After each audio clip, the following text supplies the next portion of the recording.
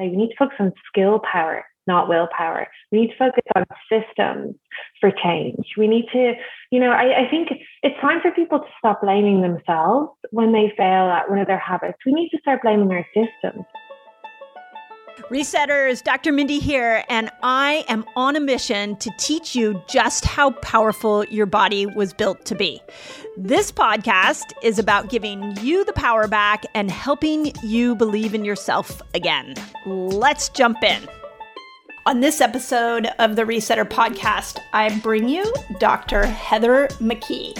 So she is UK's leading behavioral change specialist. And you're going to see that because I brought her on to chat with us all about what are we missing when we go to change a habit? Why is it so difficult to change habits in our life? And how do we create a lifestyle that is not only working with our health, working with our happiness, but feels effortless? And it's sometimes, I don't know about you all, but sometimes when I go to change a habit, it feels like changing that habit is like climbing Mount Everest. So I brought Dr. McKee on because she has over 10 years of studying behavior change. She's on a mission to help us all, and you'll hear that. And she has these 5 habit myths around changing habits that blew my mind. Myths like she doesn't feel like it takes willpower to change a habit. She has some great strategies for dealing with the inner critic when the inner critic shows up. She also doesn't necessarily buy into the fact that you have to repeat a habit over and over and over again to make it last in your life. She's not a big fan of goal setting, big goals. She has other strategies that you can apply when it comes to your goals to be able to create a life that you absolutely love living in.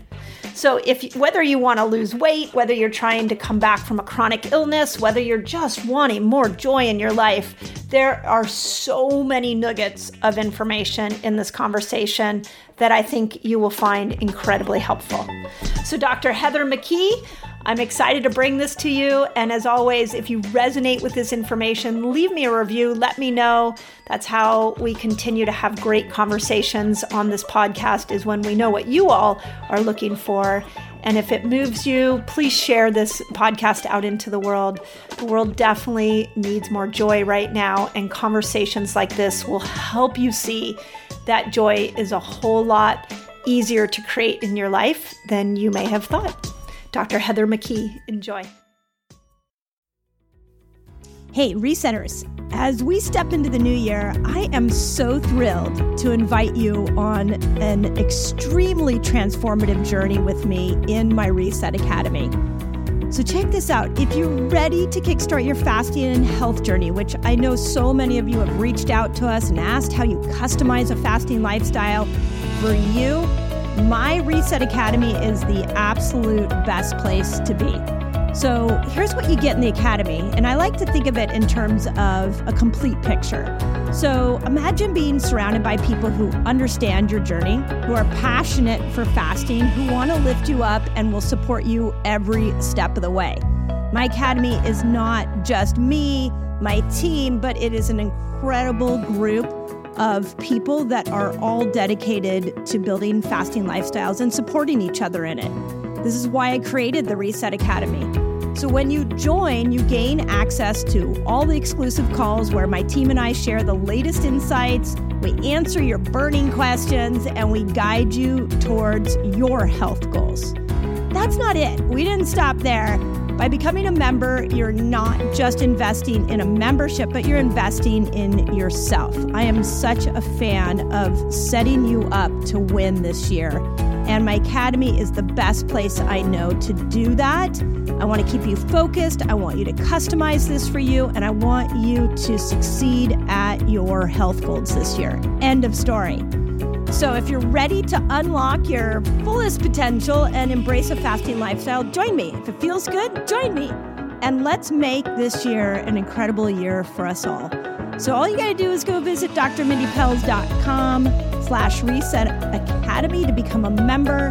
I can't wait to welcome you. I can't wait to see you on the Zoom calls. I can't wait to be in community with you. And most importantly, Let's get your health goals handled and let's do this together. It's so much better together. So that's drmindypelz.com/Reset Academy. Excited to see you there.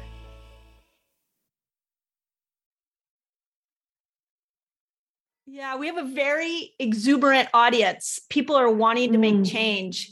And so I really wanted to bring you on to talk about behavior change and how we can take some of the amazing concepts that people are learning on a free platforms like iTunes and Instagram and YouTube. And how do we take these principles and help people put them into action? Because the mind seems to get in the way. Would you agree? Yeah, no, absolutely. Totally. And I think we all have this intention action gap, and then that's something that holds a lot of us back, is that we have all the will in the world, all the motivation in the world, but we can't manage to make things happen.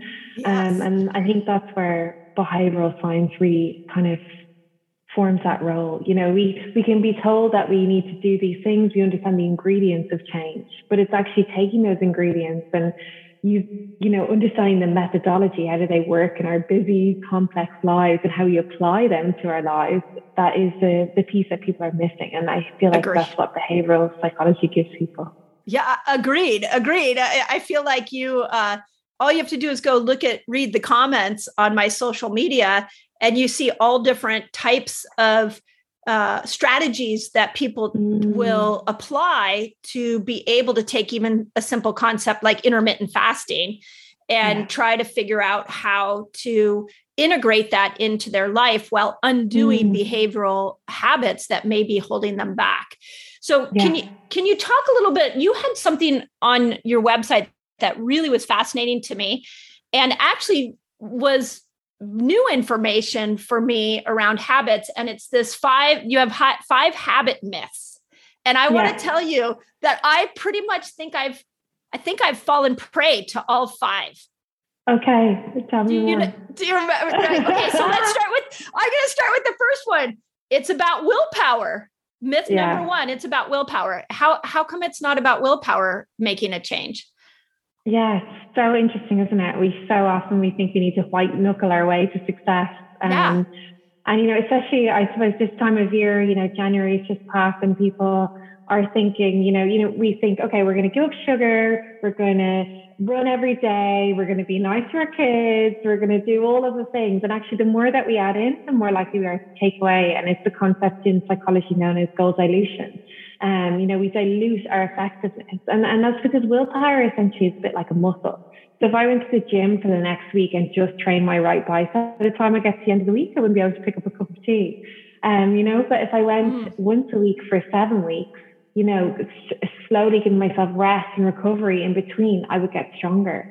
And the key here is that if we kind of go all in and try and do too much at once, which is what we so often try and do with our habits, we try and pick up far more than we can chew.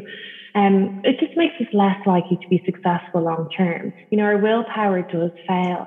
And I like to refocus people and say we need to focus on skill power, not willpower. We need to focus on systems for change. We need to, I think it's time for people to stop blaming themselves when they fail at one of their habits. We need to start blaming our systems instead. And that's certainly something we've seen in our studies of those that are long-term successful at maintaining healthy habits versus those that kind of relapse into old behaviors. Actually, the people that fail, they ask themselves, well, why did I fail? Where did my system fail? Did I not have my things set up in the right way? Did I leave myself to go too hungry in this situation? Was I vulnerable? Was I more emotionally vulnerable? What systems can I have in place to help me next time?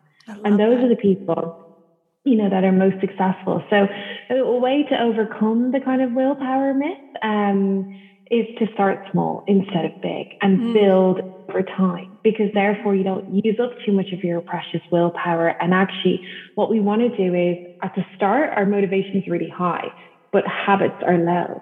We want to repeat things often enough that they become habitual. And so that we don't need our motivation anymore, because habits are non-conscious processes. So just like, Mindy, you probably didn't lie in bed this morning, weighing up the pros and cons of dental hygiene or deciding if you're in the toothbrushing kind of zone. You probably just brushed your teeth because it's a habit that you had. You probably didn't have to motivate yourself to make your cup of tea this morning, or, the various different habits, have a shower, whatever the habits are in your life, because they're automatic, non-conscious processes. And that's where we want to get with our health habits. Mm-hmm. We want to do them. Just like toothbrushing, we don't have to willpower our way in. It's something that just happens in our life. So what do we do? I'm the type of person that's like, if a little bit's good, a lot is going to be better. And so one of the ways I've motivated myself is by not appreciating the moment that I'm in. So let's use, 30 years ago, I had chronic fatigue syndrome and I couldn't get out of bed. So I was crazy motivated to do whatever any doctor told me to do so that I could just get out of bed. So doing one thing at that moment would have actually been torturous for me. And I don't know if it's just my personality. I needed like 20 things to give me hope, to feel like I was actually going to move myself out of this situation.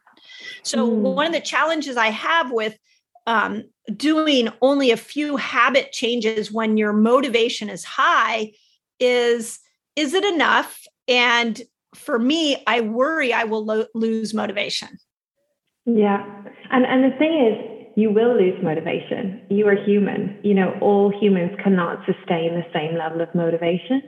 And what I would say in terms of, and especially when you're motivated due to, a chronic illness and something as debilitating as, fatigue, absolutely, we feel like we want to make all of the changes kind of all at once. Mm-hmm. And the key here is that, we make changes that are going to support our willpower rather than deplete it. And what I mean by that is that we're not setting ourselves 20 million different tiny goals to follow all at once, that we're focusing on kind of one key thing. And then the rest of the things that we're looking at are environmental changes, if that makes sense. Okay. So things as such as, pre-scheduling our workouts. So then we know when and where they're happening in advance, so we don't have to think about it. Things like double batch cooking our meals in advance, so we don't have to think about our meals for the next day. Things like laying out your yoga mat last thing at night. So it's the first thing you trip over in the morning. So it's a cue that's physically in your environment, because habits work off this loop, which is a cue or a trigger in response, and then you respond to that with a behavior in response for a reward. So it's a cue, a behavior, and a reward. And the thing is, you want the cue to be so obvious that you don't have to think about it. You don't have to will your way into it. It's just like, if you have a glass of water sitting in front of you all the time, at all times, it's much more likely that you're going to engage in that, because you've set up an environment that makes it easier to make that choice. And so that's something that you can do. And then when it comes to the goals, here's a way that you can check in to make sure if they are small enough to be sustainable. Is to ask yourself on a scale of 1 to 10 over the next week. So break them down into just 7-day periods. Over the next week, this small goal that I wish to achieve, how likely is it that I'm going to be engaging in it this time next week? So on a scale of 1 to 10. And if you're not at least 70% or more likely to be engaging with it, then you've got to make it easier. And even if you are 70% or more likely, you've got to ask yourself, well, what will take me to 100%? I love that, because one of my favorite quotes is, do something today that your tomorrow self will thank you for. Oh, love and that. So I think a lot when it comes to my health habits, I think, okay, how I live my life today is really a gift to my tomorrow self. And if I can think about always my tomorrow self in the process of my daily habits, that has propelled me along a lot of different health habits for the longevity, for years, being able to do that. So I love what you're saying, because you can get really enthusiastic about something new. And if you could project out, if A, that tomorrow self will be grateful that you stuck with it, and B, is the tomorrow self going to be entertained enough to stick with it? That's an awesome idea. I really like that. I love that. I absolutely love what you're saying, because what I always say in habit change is you want to be your future self's best friend. And one way to really, really check in with this as well, and this is from Dr. Kelly McGonigal. She talks about think about your most exhausted self, because that's the thing. We all think about our future selves being perfect, having ironclad willpower, never really giving into temptation, being able to resist everything. But like, we live in the real world. We're going to get in an argument with someone. We're going to be tired at some stage. We're going to be in a bad mood at some stage. We're going to be hungry at some stage. All of these things are going to affect us. And so a way to kind of bring that into what we've just talked about is, well, to say, well, on a scale of 1 to 10, how much will my most exhausted self, how likely are they to be able to be still carrying this out a week from now?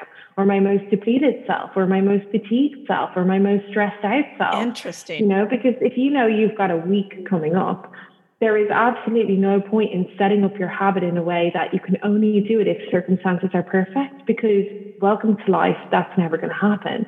And so you need to set up your habits in a way that they can weather the storm, because habits are formed through repetition. And so the thing is, if you do the same thing in the same circumstance enough times, it becomes a habit. And that's what we want. We want this repetition.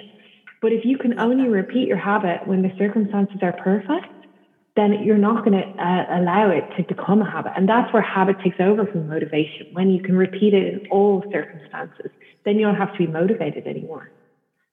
Wow. Okay. So if I go to that, I love it. And my brain goes to, if my exhausted self can't even get off the couch, she's not going to want to go for a walk. She's not going to she's going to want to eat something that is going to give me a dopamine rush, as opposed to something that is just going to be good for my body. So I might not want to eat healthy. Like, what if the exhausted self is depressed? And like, how do I create a positive habit for her if that depleted state feels so low? Like, how do you change any habit in that moment? Wonderful question, because that is life. Right. And that is something that we face. How do you come back from that? There's two things here. One is we need to look at the habits that we wish to create on a scale. So say you want to eat healthier or you want to exercise more. What is a 10 on that scale? So for example, exercising more, or the perfect exercise routine for you might be to do HIIT training 3 times a week. So that's your 10. So what's your 8? What's your 7? What's your 6? What's your 3? Is that a 20-minute walk? Is that a 15-minute walk? Is that just doing some squats while the kettle boils? Like, we need to look at our habits on a scale of 1 to 10, because our life is not always accommodating of the 10. No. And most of the time, our life is much more in the 6s or the 5s or the 4s or the 3s. And so we have to get away from this all or nothing mindset, where it has to be, HIIT training or nothing. It has to be the most perfect dietary day or nothing. It has to be, if I only do 20 minutes meditation, otherwise I failed. We have to get rid of this all or nothing. And the beautiful thing about actually having a scale of 1 to 10 for any habit that you're wishing to create, is that it teaches the brain that it's not all or nothing. It actually opens up new neural pathways and says, it's not run or rain. If you go outside and it's raining, it's like, okay, I put on my jacket and I go out with a killer playlist and I feel like Rocky. Or I've got this online for runners alternative workout that I can do in this time. I've got 9 other options here right now that are available to me if this happens. And this is a concept in psychology known as implementation intention. So if you know that a certain things get in your way time and time again, and we do tend to know, it tends to be those same sticky things that get in our way. So if that barrier comes up, you need to start thinking about, well, what are my alternatives? One way is to have that scale, because it can really help you see, well, I don't have to exercise 10 out of 10 every day, that there are 9 other options available to me. And so people need to start brainstorming, because we will have those barriers. Those barriers there's certainly, and I always say this to anyone on my habits program, I say, there's one thing I want for you, and I want you to fail. because failure is success if you learn from it. Yeah. And it's all about understanding where that fits in the context of your busy life. And we need to stop putting ourselves under pressure to make perfect habits and to never fail, because that's not going to teach us anything. And habits are for life, not just for January. So we want to be able to create these habits that we can keep going years and years and years from now. So a great way to approach that is to scale back your habits, to have a look at, well, what's a 10 out of 10? What's a 9? What's an 8? What's a 7? All the way down, and experiment with that. I love that. And it actually ties really well into the second myth that you have, which is ignore your inner critic, because my inner critic in that, again, I'm working at, 52 years old to just live a more balanced life and not be that go kind of push person that I've been most of my life. But my inner critic would say to that comment, you're being lazy. You're not doing enough. So I think when we look at chunking this down and making the goal very attainable, giving it the scale, like you talked about, how do you handle the inner critic? Because some inner critics will say, I'm not doing enough. And other inner critics will say, I can't do enough. So how do we handle that inner critic? Yeah. And that is tough. It is hard because, we've been taught our habits too. And the more we think it a certain way, the stronger that muscle is in our brain. Yeah. The more likely it is to be a default. And so one way to do that is to firstly notice when that critic comes up. Critics have a way of coming up around certain situations. You might notice that they come up at certain times of day, or in response to after a conversation with a certain person, or after you've been on social media, or you've been triggered by something else. And I say thoughts are habits too. So look at what's the cue there. What's the cue or the trigger, first of all, that actually brings out that behavior of being an inner critic, because that can be something to examine. And I would say to people, if they want to do that, track that over the next week. Have a look at when does your inner critic start to shout a little bit louder, because that's going to tell you a lot about how to unlock that habit. And actually, you can really, really learn a lot from that. And once you understand those situations that your inner critic comes about, that's when you can start to take action then. That's when you can start to investigate, okay, what is this rhetoric? What are they saying to me time and time again? And one thing to do is you can look at catching that language, first of all, because awareness is the first step. The second piece is about reframing that. How does your inner critic turn into an inner coach? Because what we know from the research is that those that are most self-compassionate, those that give themselves the most encouragement, they're actually the people that stick to their goals best.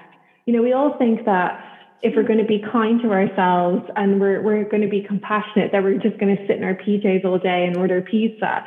But actually, the most compassionate people do what they know is going to make them feel best at that time. Yeah. And so one way to train yourself in compassion, because compassion is a skill like anything else. It's not a switch you can turn off. I'm not going to promise you that you're going to be able to turn off that inner critic. Like any other habit, it's a skill that we need to work on. We need to have awareness first. We need to recognize the situations it comes up in. We need to look at reframing it as often as we can.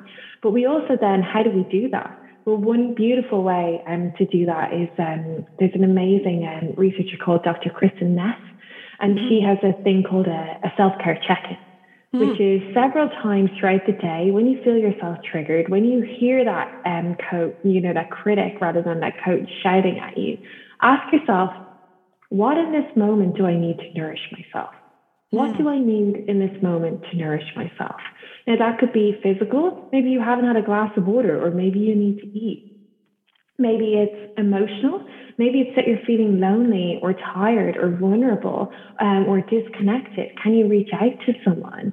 Can you have a phone call? Can you go out and actually chat to someone? You might be physical in terms of you're holding too much tension in your body. Maybe you need to release. Maybe you need to do some breathing exercises.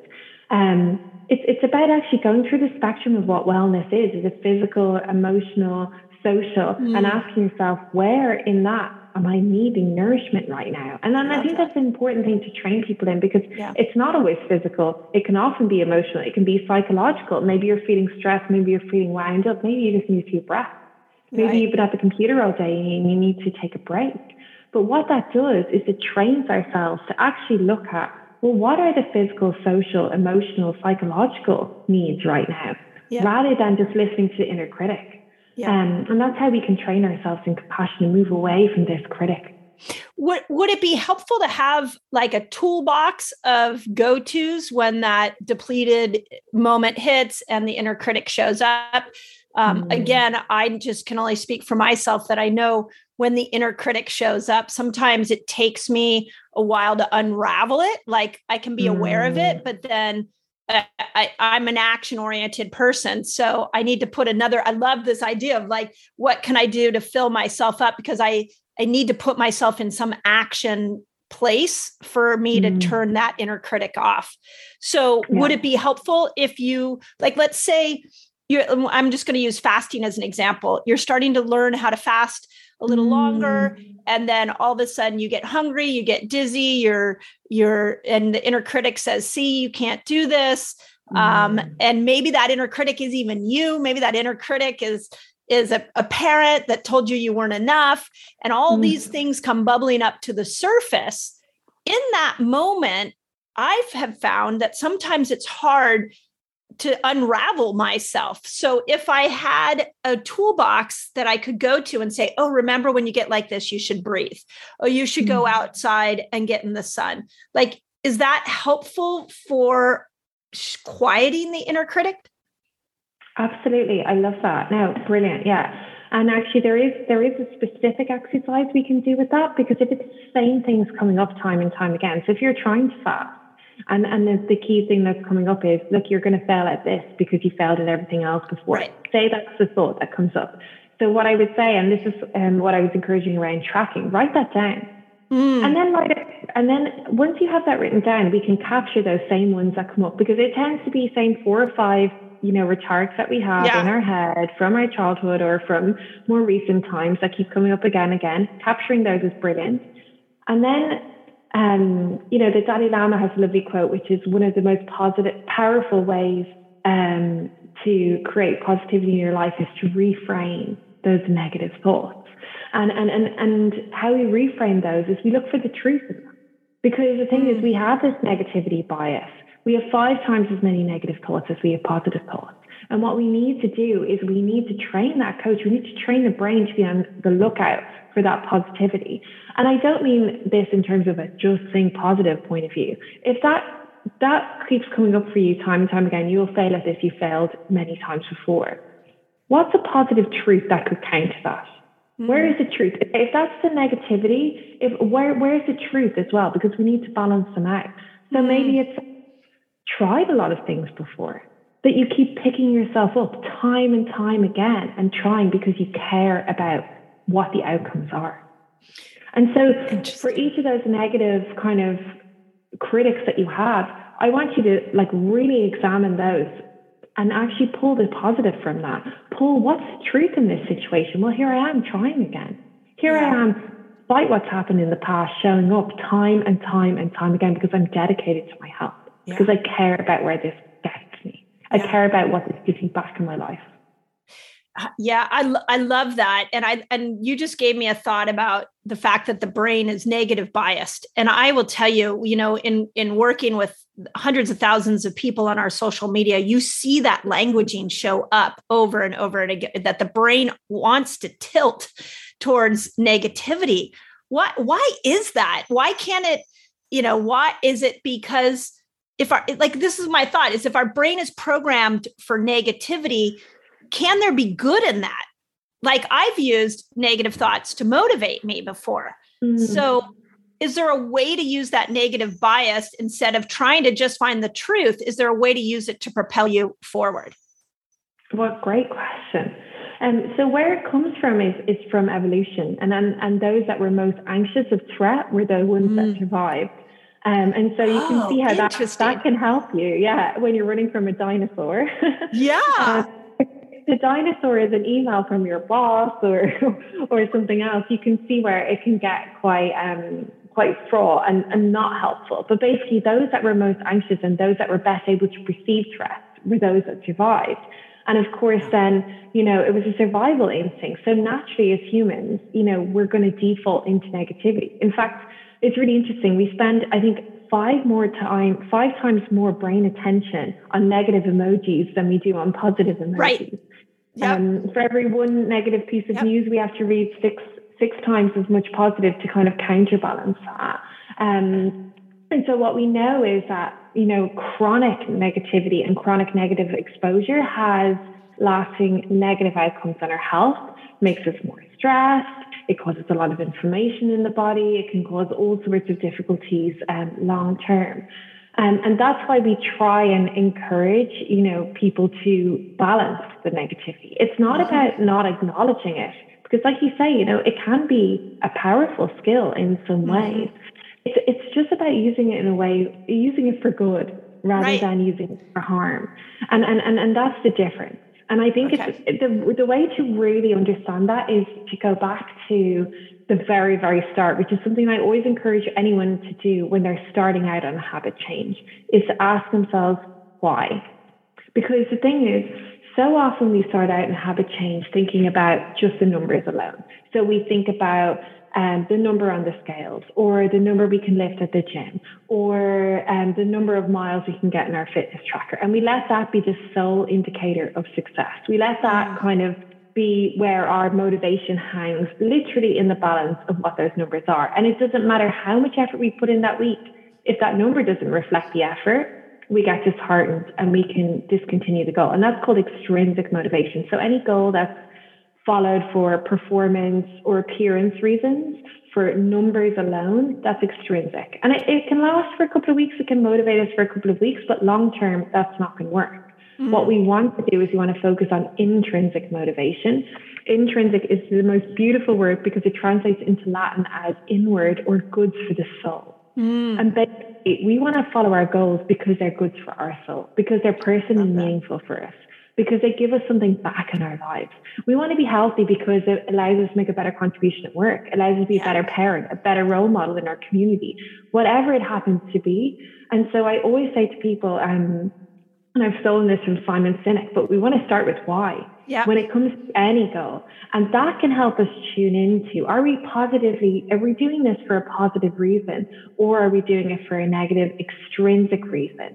And so are we doing this in a way that's going to be most supportive and helpful for us, or actually are we undermining our own success by actually doing it in a non-positive way? And the thing is, what we know from the research is that those that do things for intrinsic reasons, because they can see the contribution it makes now. So they can see that fasting gives them more energy long term, makes them feel more empowered around their health. So we can see that it gives us all of these amazing long-term benefits, and they connect with that. We're not looking at what we're missing out on. We're not looking at what we lose by fasting. We're looking at what we gain. We're looking at what it gives us back in our life. And if we can connect with what something gives us back, the contribution it makes, then it's much more easy to use that. And that is the type of motivation that's sticky in a good way. Yeah. Well said, because I always have said that if you are trying to lose weight for a number on the scale, or to fit into your skinny jeans, it will be you can accomplish that. You can use that as motivation, but you won't find it a lasting, sustainable, motivating factor. Because what happens once you hit that goal? Then what do you do? And or like we see people who try to lose weight to, win back relationships, or, all those extrinsic reasons, really, you can use them to get to the goal, but I find you can't use them to stay at the goal. You will constantly fall backwards. And this is why we've got this dieting culture, because it's like you have an extrinsic goal, you go for it, you achieve it. Now, what do you do?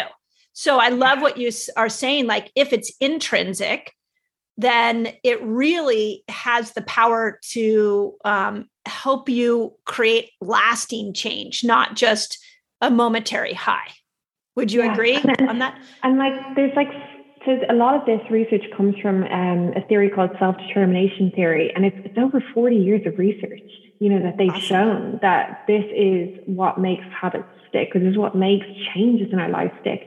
But also, as you were talking there, and it was really profound what you said, but it made me think of something else, which was that this can also help us decide if this is the right type of goal for us. Because if we're following it to impress our ex or to do whatever else, maybe that's not the thing that we need to be following right now. And this is where discernment comes in. And a lot of people don't do this they think that because everyone else is following a certain goal, I have to do it and I have to do it this way.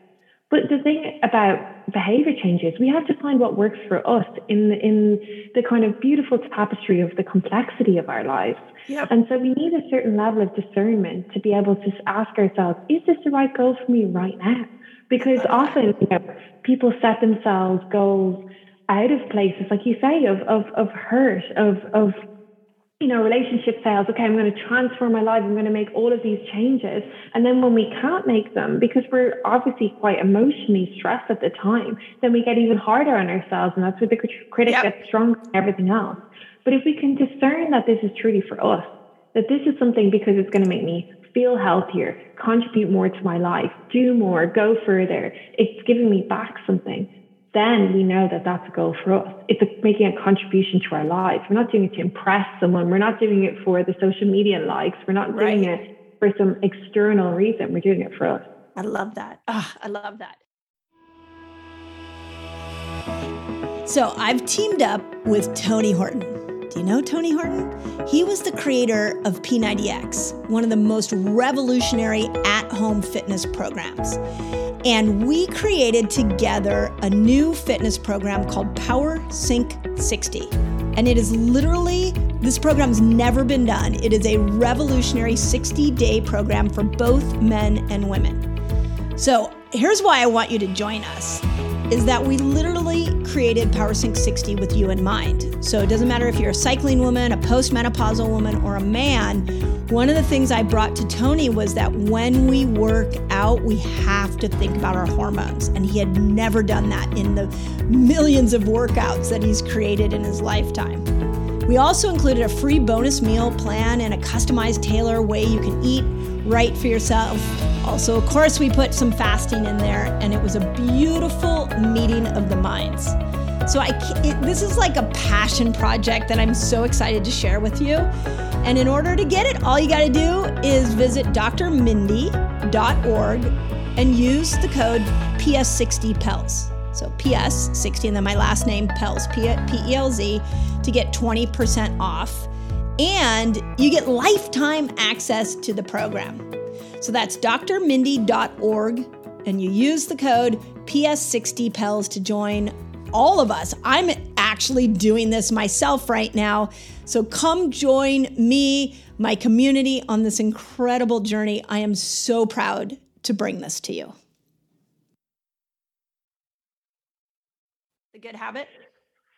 So repetition is one of the most beneficial things, but it's got to be in the right way. So what I mean by that is you've got to think about when and where is best for me to perform my change this week. So when we talk about, we choose one small change, we want to make it so small so that we're at least 70% or more confident that we'll be able to carry it out over the next week. And even think about our most exhausted self, our most depleted self. How do we make it easier on them? And then you want to ask yourselves, well, when and where are we going to perform it? Because instead of exercising more or eating healthier, it becomes, if it's, Tuesday and Thursday, I do my online cycling class at 7 a.m. So we need to take our habits kind of out of the esoteric, out of the clouds, and put them into the context of our lives. So it's not just repetition. It's actually about understanding, well, where do they work in our lives? Where do they show up? What's most beneficial for us? And again, we all think that, just because, ex-guru gets up at 5 a.m. and has this perfect morning routine, that I must do all of these things in the morning. If you're trying to get the kids out the door to school, that is not the time for you. Maybe lunchtime is a quieter time for you. Maybe it's more of a time for that. And that's why I always say to people, try and use the first few months of the year to experiment rather than perfect. And what I mean by that is look at different times where your habits can happen and have flexibility, because what we've seen in studies is that, once you kind of find that time of day that works for you in the context of your life, then it makes it easier to repeat your habit. But if you're trying to set things up in a way that's unsupportive of how your lifestyle revolves and how you operate, then it just makes it really, really difficult for yourself. Yeah. And there's also another piece that's really interesting and that can fast track our habit success, but I'll stop there. Oh no, come on. You got to tell us how to fast track our habits. Can't leave me hanging on that one. Yeah, so this is about, we think that, again, we think we can critique our way into habit change, but telling ourselves not doing something. So saying, "Oh, I'm going to give up sugar, or I'm not going to drink alcohol," but not doing something doesn't give us a positive boost. Basically, habits are created or can be fast tracked through our emotional responses. So you change best when you feel good. So feeling bad about the changes you make, feeling like you haven't done enough, like say you only do 10 minutes meditation when you said you did 15. And this is the reason why small goals are so powerful, because if you say you're only going to do 5 and you do 10, it feels like a positive bonus. But the reason behind it is neurochemical. It's about the dopamine boost you get. Because you change best when you feel good, because when you feel good, you release dopamine in your brain. So when you do something positive, immediately after, or you feel positive after you perform your habit, it makes it much more likely to it tells your brain, basically dopamine is a learning hormone. It's like a pat on the back. So each time you engage in a positive behavior, it says, yes, it's something good, let's do it again. And if we think about a child like learning, to fit shapes into a certain toy, and when they get it, they do it right, the parent claps, and then they're just like, yay. Yeah. And then they celebrate and they learn, okay, this is something good to do. I want to do it again and again and again. And therefore, if we want to fast track our habit success, we want to feel good about our habits. And so that's why it's really important to have this gain focus about what do I gain. But also there's a wonderful researcher called BJ Fogg, and he's from Stanford University. And he talks about we want to create this feeling of shine. So shine is the feeling that you get, when your team scores in the final minute of the league to win the whole thing, or, when you roll up that piece of paper and you get it into the trash can first time, you think you should have been drafted for the NBA, or, when your child holds your hand and you get that really kind of positive lump in your throat. It's that beautiful, warm feeling. And if we can create that after the habits that we're wishing to create. So, every time that we finish our fast and, we have our first bit of food afterwards, if we can kind of stop and take a moment and say, I've done this, I've gotten this far, look how good this feels, and tune our brain into how great we feel for doing it. If we can create that feeling of shine, then it's much more likely that we're basically telling our brain, this is something good, let's do it again and again and again and again. I love that. If we're teaching ourselves to drink more water and we just take another sip of water, if we take a second and say, and there's loads of ways you can celebrate this. You can celebrate like sports stars celebrate, with a big gesture afterwards, or you can just smile and nod. I like to draw a smiley face on my to-do list, or do a drum roll on my table. But there's whatever way you want to celebrate. It's whatever is true to you. But if you can do that when you're starting a new habit, it makes it much more likely that you're going to be able to repeat it enough to make it stick. I love that. And dopamine is a fascinating neurotransmitter. I've spent a lot of time studying dopamine because I definitely want to go for the dopamine. And one of the things that I have been wrestling with in my own mind is if we are constantly chasing dopamine, since dopamine is the molecule of more, there's never enough. So I'm just thinking, let's use fasting again. Somebody wants to fast 13 hours. What I hear from your strategy is saying, if you've only fasted 8 hours, go 8 hours and 15 minutes. So that now you've at least gone a little bit longer than you normally fast, and you're going to have a win, which is going to give you dopamine. Now, what I understand about dopamine is whenever you get a dopamine hit, the ante goes up, and you have to get the win has to be a little bigger for you to get the next level of dopamine. So is there a point where now the little wins that you're getting from the small repetition of this new habit isn't as dopamine satisfying? Does there hit a point where the dopamine win has to be a number on the scale, has to be something bigger than just, I pushed my fast back another 15 minutes? Yeah, good question. And I think that it depends on the individual. because we all kind of have a different dopamine tolerance. Yes. But also, I think the key here is that we can vary our rewards. So we can vary how we kind of congratulate ourselves. We can vary it in terms of we can celebrate like physically to release that dopamine response. Another thing that we can do is we can actually create a craving for that particular habit. So what I mean is by this is, you know, when I said when we pause and we take a moment when we finish our fast, let's just say, and we think about, you know, because when we get to the end of a fast, it's an elation, isn't it? It's like, I've achieved this. It's an incredible feat. And so if we can pause in that moment, we're training our brain to attend to those feelings. And then next time when we're finding it difficult in our fast, if we can bring to mind that feeling of that elation, because what we found in studies is if you can prime people to that end state for how they feel when they finish that workout or when they finish the fast or how they feel after they've eaten a healthy meal, if we can prime that end state, it makes it much more likely that people are going to be able to stay on track. So there's a couple of different things that you can do to get your dopamine boost in a different way. You can physically celebrate, you can emotionally celebrate, or you can train your brain to actually look for that positive feeling, because we can crave good habits as much as we can crave bad habits. And so if we start to crave and sit and savor that feeling, then that can really help boost it too. I love that. The subtleties. I think that's like the message I keep hearing in life in general lately is the magic is in the subtleties and all those little small things that show up that we tend to not look at because we're always looking for the big high. We're looking for the big win.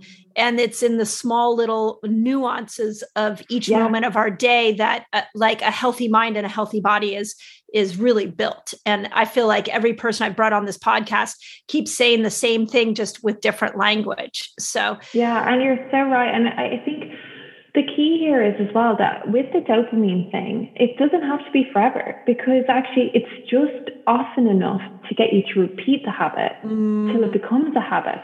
And then once it's automatic, you don't need to congratulate yourself anymore, because your brain just looks for that feeling on demand. So you don't have to think about it. It's a non-conscious process. So that's the thing about it. Like, you know, you can only need to step it up to a point, because once you get to that crossover where the habit starts to get stronger than the motivation, then you don't even have to work on it anymore. I love that. I love that. Okay. So the fourth myth you had was, and you've kind of touched on this, was that big goals lead to big changes. So what I'm hearing you say throughout everything here is actually don't chase the big goal, chase the small goal. Absolutely. Yeah. It's small changes that bring big results, because small changes make it easy enough to repeat them often enough. They feel rewarding enough.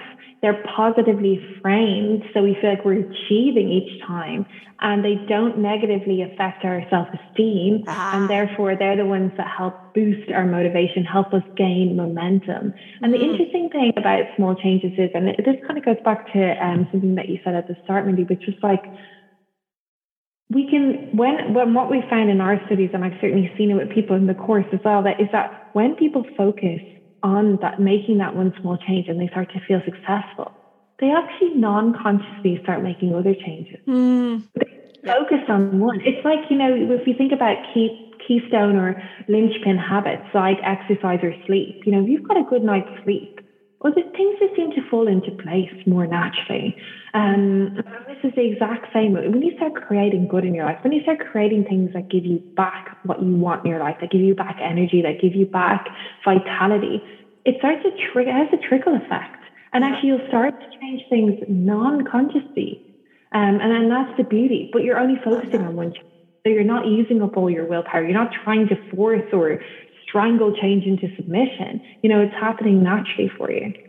So what could you, I just had this thought, if you're trying to go from a body that you don't love living in, and you're trying to build a body that you do love living in through good habits, instead of looking at, I need to exercise, I need to eat differently, I need to go to sleep, I need to fast, I need to take supplements, like all the I needs, does it work to just in the morning go, I know the system's already there. Like to your point, I've already set up the system. So now my job is every time I follow through with any little habit, one glass of water, one positive vegetable I put in my mouth, that I stop and honor that and look for a way to applaud myself in those little moments.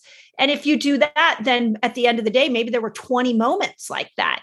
Is that literally how you start to build yourself a brain that just wants more and more of that good, because you're stopping in the small moments to create a bigger picture? Wonderful. I've never actually broken it down in that way before, but I think that would be a wonderful place to start. And again, it depends on how you're driven as an individual. But right. I think that a lot of people would get a lot of benefit from that, and that's kind of in line with the evidence base. The other thing I would say is the healthy habits that you enjoy are the ones that you stick to. Yeah. So if you're starting to create all of these changes, often what I say to people is, the first step is that we want to find joy. And there's studies where they've shown, where people go to the gym and they seek out the most punishing Stairmaster because they're like, well, that's the hardest thing, therefore that's the thing I need to do. Or, when they're starting a healthy diet, they're like, well, I need to just eat kale every day because that's the thing that everybody does, even though they can't stand the taste of it. And ultimately, what they've shown in studies is that people that stick with things aren't the people that seek out the one that they think they're going to, is going to be the hardest. They're the people that seek out the one that's going to be the most fun. And if you can find the joy in your healthy habits, then you're going to stick with them. And a way to do this is to look at, all of the changes that you wish to create in your life and ask yourself, well, what are the healthy habits that I enjoy? Is it going for a hike with my dog because it makes me feel revitalized and refreshed? Is it having, a lemon water in the morning because that makes me feel energetic? Getting into bed a half an hour earlier in the evening just feels like the ultimate luxury for me. If you can start to look at, well, what are those habits that I actually enjoy? Because those are much more likely going to be the ones that you stick to. And then maybe the ones that you are a little bit harder work, how can you layer joy onto them? So is it that, you only listen to your favorite podcast when you're meal prepping, or watch your favorite, stream your favorite TV show when you're meal prepping?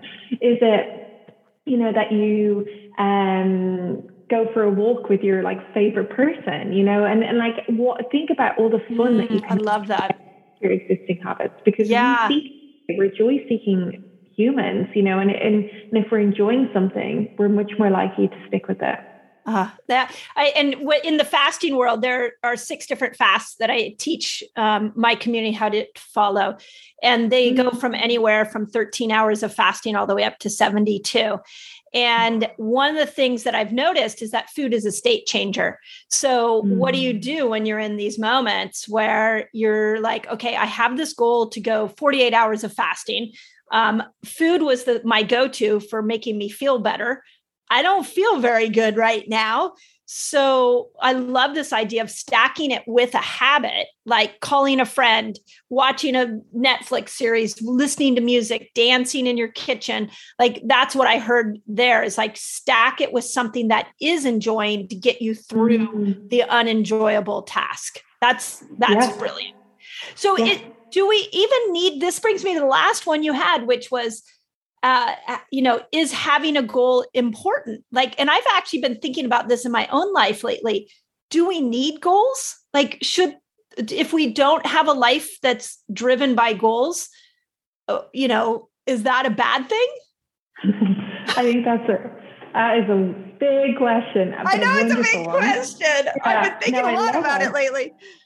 Yeah, no, and I would say, arguably I'm going to be on one side of the argument, which I say that we need to, any goals that we have, we need to break them down into habits, because it's easy to set a goal. I could say, I want to make $1 million in the next week. That's so easy. But if I have to break it down into the habits that I need to do to create that, is that actually realistic?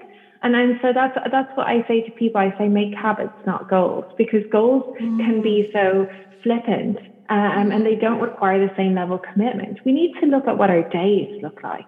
We need to be realistic. Where does this fit in my day? What are the actions? So anytime that you are thinking about setting a goal, what are the actions that you need to perform day in, day out in order to achieve this? Is this realistic? Is this going to fit within the context of your life? And from there, then it's about asking yourself, the key questions. Well, what's my why behind it? Is it going to be small enough? How do I scale it back if I need to? How do I find more joy in this? And all of the things that we've been talking about. I love that. I love that.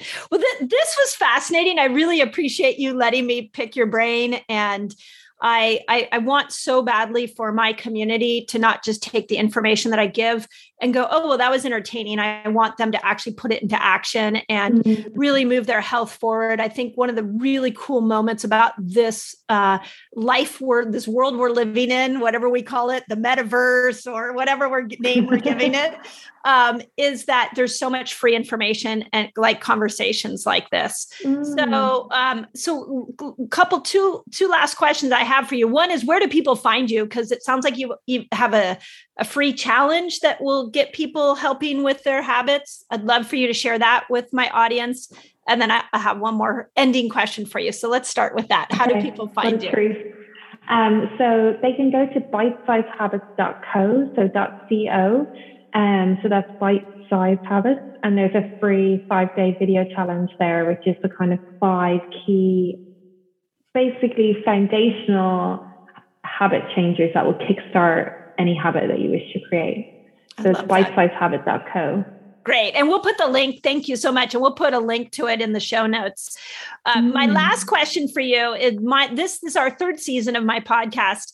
And this year, thank you. Oh my gosh, I love it. I love having conversations like with brilliant minds like yours. I learned so much from it, and it's just been really enjoyable. But the theme of this year is gratitude. I really, looking over the last 2 years at the world, feel like we've lost sight of the importance of gratitude. So the questions I have for you is, do you have a daily gratitude practice? And what is one thing that in 2022 you are immensely grateful for? Oh, amazing. Love this. And all of your questions, so you really got me thinking, awesome. Which is amazing. Thank you. Thank you. So do I have a gratitude practice? Yes. And actually for this year, I've changed it a little bit. So I used to have a gratitude practice, which was 3 things I'm grateful for in my day, and I would stop and do that twice in the day. Now I'm cultivating it alongside self-compassion and experimenting with it for this month about what I'm grateful to myself for. Love that. Because I found that it was quite easy to be grateful for what others do and what other people in other situations. And now, and kind of like back to what you said at Mindy at the start about being grateful to your past self in a way. I'm grateful for my past self for doing this, preparing my lunch. So then when I'm busy with work, I don't have to actually get up and do this thing. Oh, I'm grateful that I didn't, stay up that extra hour and watch that TV program. And actually I got more sleep last night. And that made me feel a lot better today. So that's how I've kind of split my gratitude practice for this year. Love it. And the second question was about, is there something that I'm grateful for at the moment? Yes. Oh God, so many things. But yeah, I'm grateful for conversations like this because it gets my mind ticking. I want to write down all your questions now so I can remember them for future and stuff. But I think I'm grateful that I have had this opportunity to spend so long researching this topic. And now, the reason that I've kind of moved out of academia is because I really wanted to be able to share the message with people that don't read the journal articles, that, I feel like a lot of it, in academia is really like the academics get to benefit from it, but the rest of the world doesn't always. And I think it's such a privilege. And I don't mean to be an evangelist about it, but I do feel like a drive to be able to, that I know things that maybe not everybody does because I spent so long studying it. And I feel so grateful to be able to share that with other people. And then, like you say, in an action orientated way as well, so that we're giving people the tools, not just the knowledge, but giving them the tools so they can build the skills to create those lasting habits. And that means the world to me. I love that. I love that. I feel the same way, when you get excited about a topic, you want the whole world to understand, you want them to see it through the lens in which you're seeing it. So I love that. Thank you so much for joining me in today's episode. I love bringing thoughtful discussions about all things health to you. If you enjoyed it, we'd love to know about it. So please leave us a review, share it with your friends, and let me know what your biggest takeaway is.